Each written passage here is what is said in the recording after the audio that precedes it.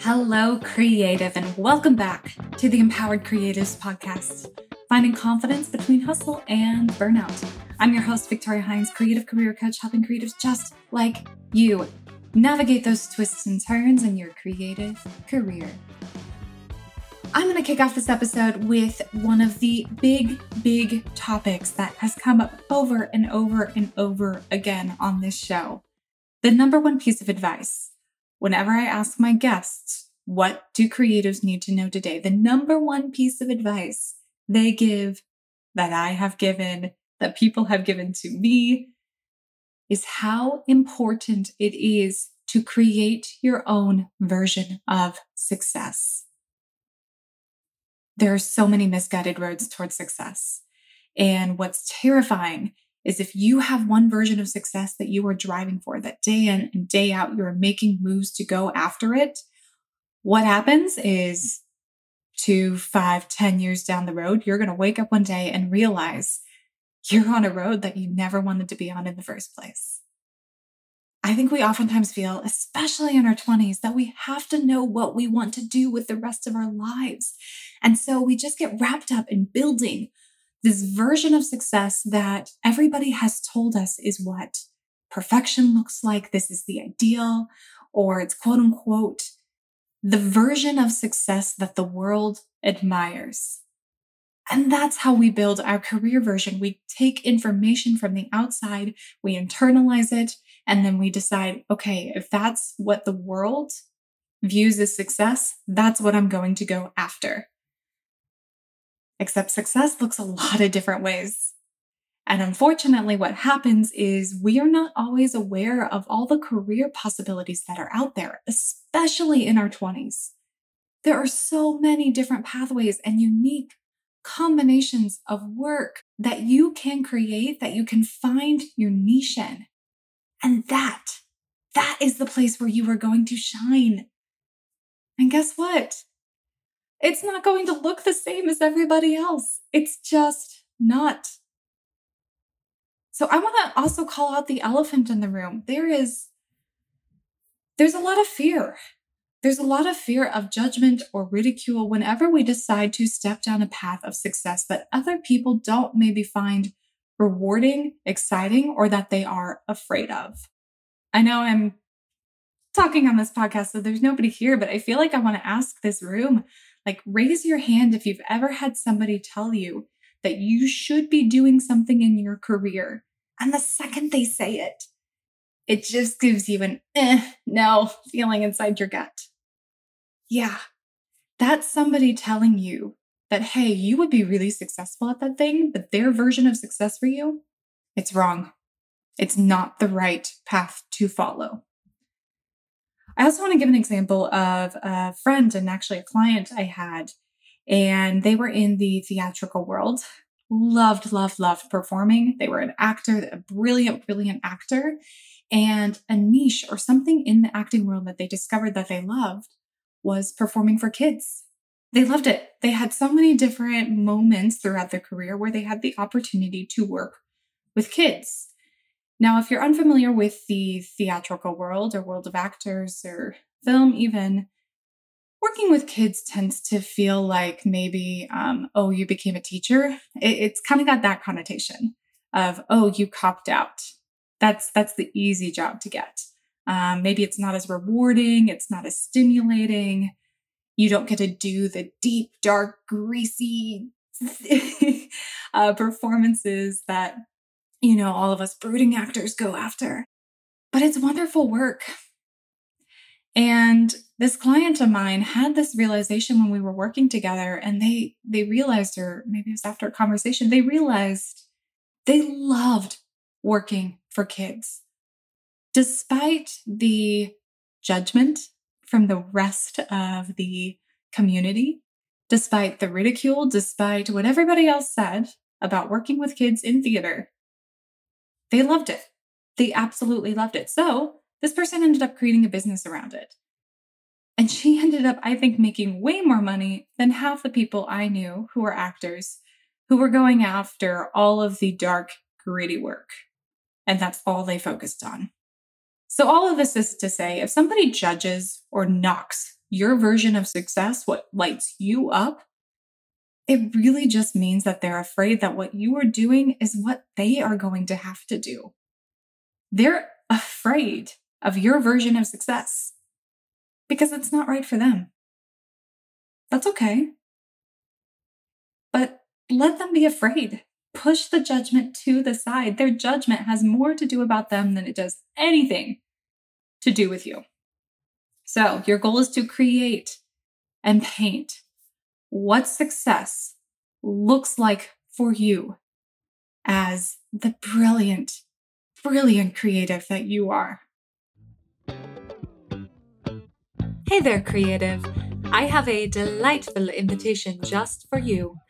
Imagine diving even deeper into the incredible world of living your life as an empowered creative, including more tips, tricks, and advice arriving straight into your inbox. Sounds pretty cool, right? Well, guess what? I've got something special brewing, and I don't want you to miss out. Introducing my oh-so-awesome bi-weekly email newsletter. It's a vibrant community bursting with passion, curiosity, and the love of building a creative life. By joining my newsletter, you'll get first access to new promotions and launches, as well as my welcoming voice in your ear every other week. Also, I'll share with you my creative career audit worksheet, a secret tool myself and clients have used during our own career transitions and pivots. So don't miss this opportunity to be my pen pal, as well as deepen your connection with fellow empowered creatives by heading to www.victoriahines.com or following the link in the show notes below. Thank you for being such an incredible listener, and I really look forward to sharing this exciting journey with you through both the podcast and my newsletter. Now, let's dive back into the show. So this episode, I'm going to dive into 5 methods to hone your individual version of success. Method number 1, identify your energy returns.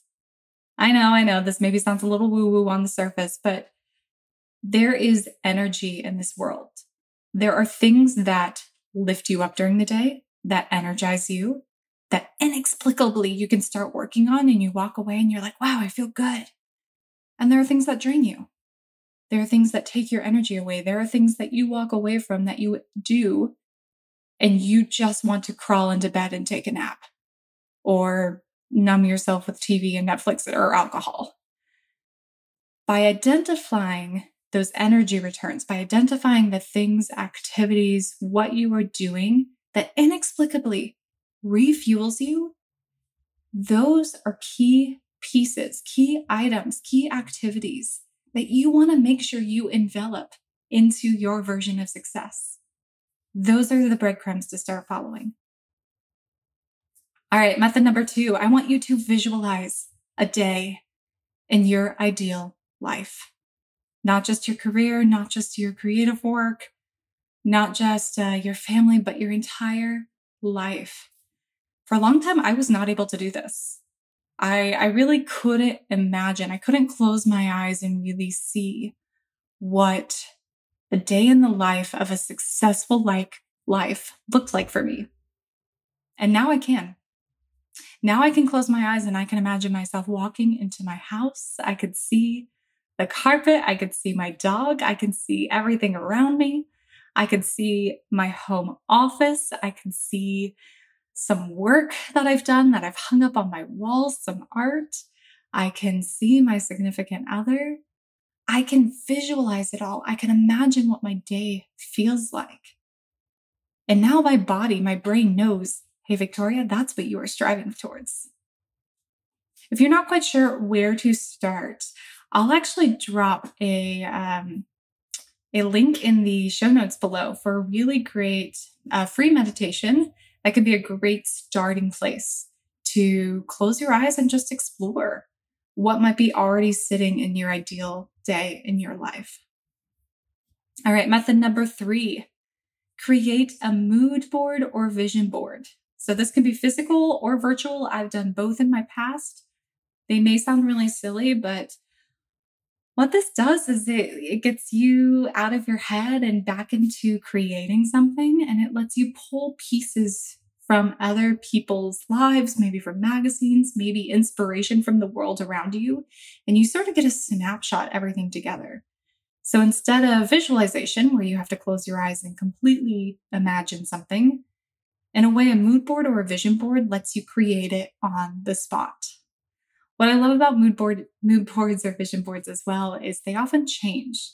So depending on your individual goals or intentions for the year ahead, they can shift a little bit, and that's okay too. All right, method number 4, or rather a piece of advice is number 4. Always factor in life with career goals. They are two sides of the same coin, all right? You cannot separate your life goals from your career goals. They have to complement one another. And this is incredibly difficult, I think, for a lot of us creatives, especially, is we oftentimes feel like it is an option of one or the other. And I'm not going to lie, there are going to be moments where you have to choose which one's the priority in that moment. There might be a moment where you have to say, okay, my life is going to be more of a priority right now over my creative career goals. And that's okay. And those two things live together. It is a constant balancing act, but if you drop one for the other for too long, you will feel like something is missing. I actually have a very good friend who I think that's kind of what they're realizing the universe is teaching them this year. And I think it's a beautiful thing to learn is both can coexist. You may not always know how they're going to coexist, but there are ways to find and play with the in-between. All right, I'll leave it at that. Ugh, my heart breaks for that topic. All right. Method number 5, analyze your idols. What I love about this exercise is the people we admire in the world, the people we follow on social media, the ones who we look at their careers and we're like, man, I really want that. Or even if we go to conferences and we see somebody up on stage and we're like, whoa, that person is doing something really awesome and cool. That is a clue right there. Whenever you light up, whenever you admire somebody, dig a little deeper. Ask yourself, what specifically about their work lights you up? What about their life lights you up? What are they doing? What's a piece of their life that you maybe are a little bit jealous of? That's a clue. And I would actually take that clue and remember, if they're doing it, it means it's possible for you too. All right, so quick recap. The 5 methods to honing your version of success are identify your energy returns, visualize a day in your ideal life, create a mood board, always factor in your life goals with your career goals, and analyze your idols. It's so incredibly important to spend time each and every year honing in your version of success, because this is your North Star. This definition of success, this intention, this visualization, it's like the ultimate goal. It's your vision. It's your personal business, and it's your mission and your vision in your life. And I know that maybe has a lot of gravitas and it might feel a little bit scary, but once you set it, the important thing is to let it go and remember that that North Star is always out there and always ahead of you, and you can always look for it and make sure you're guiding yourself in the right direction. All right, creative, here's your one thing this week.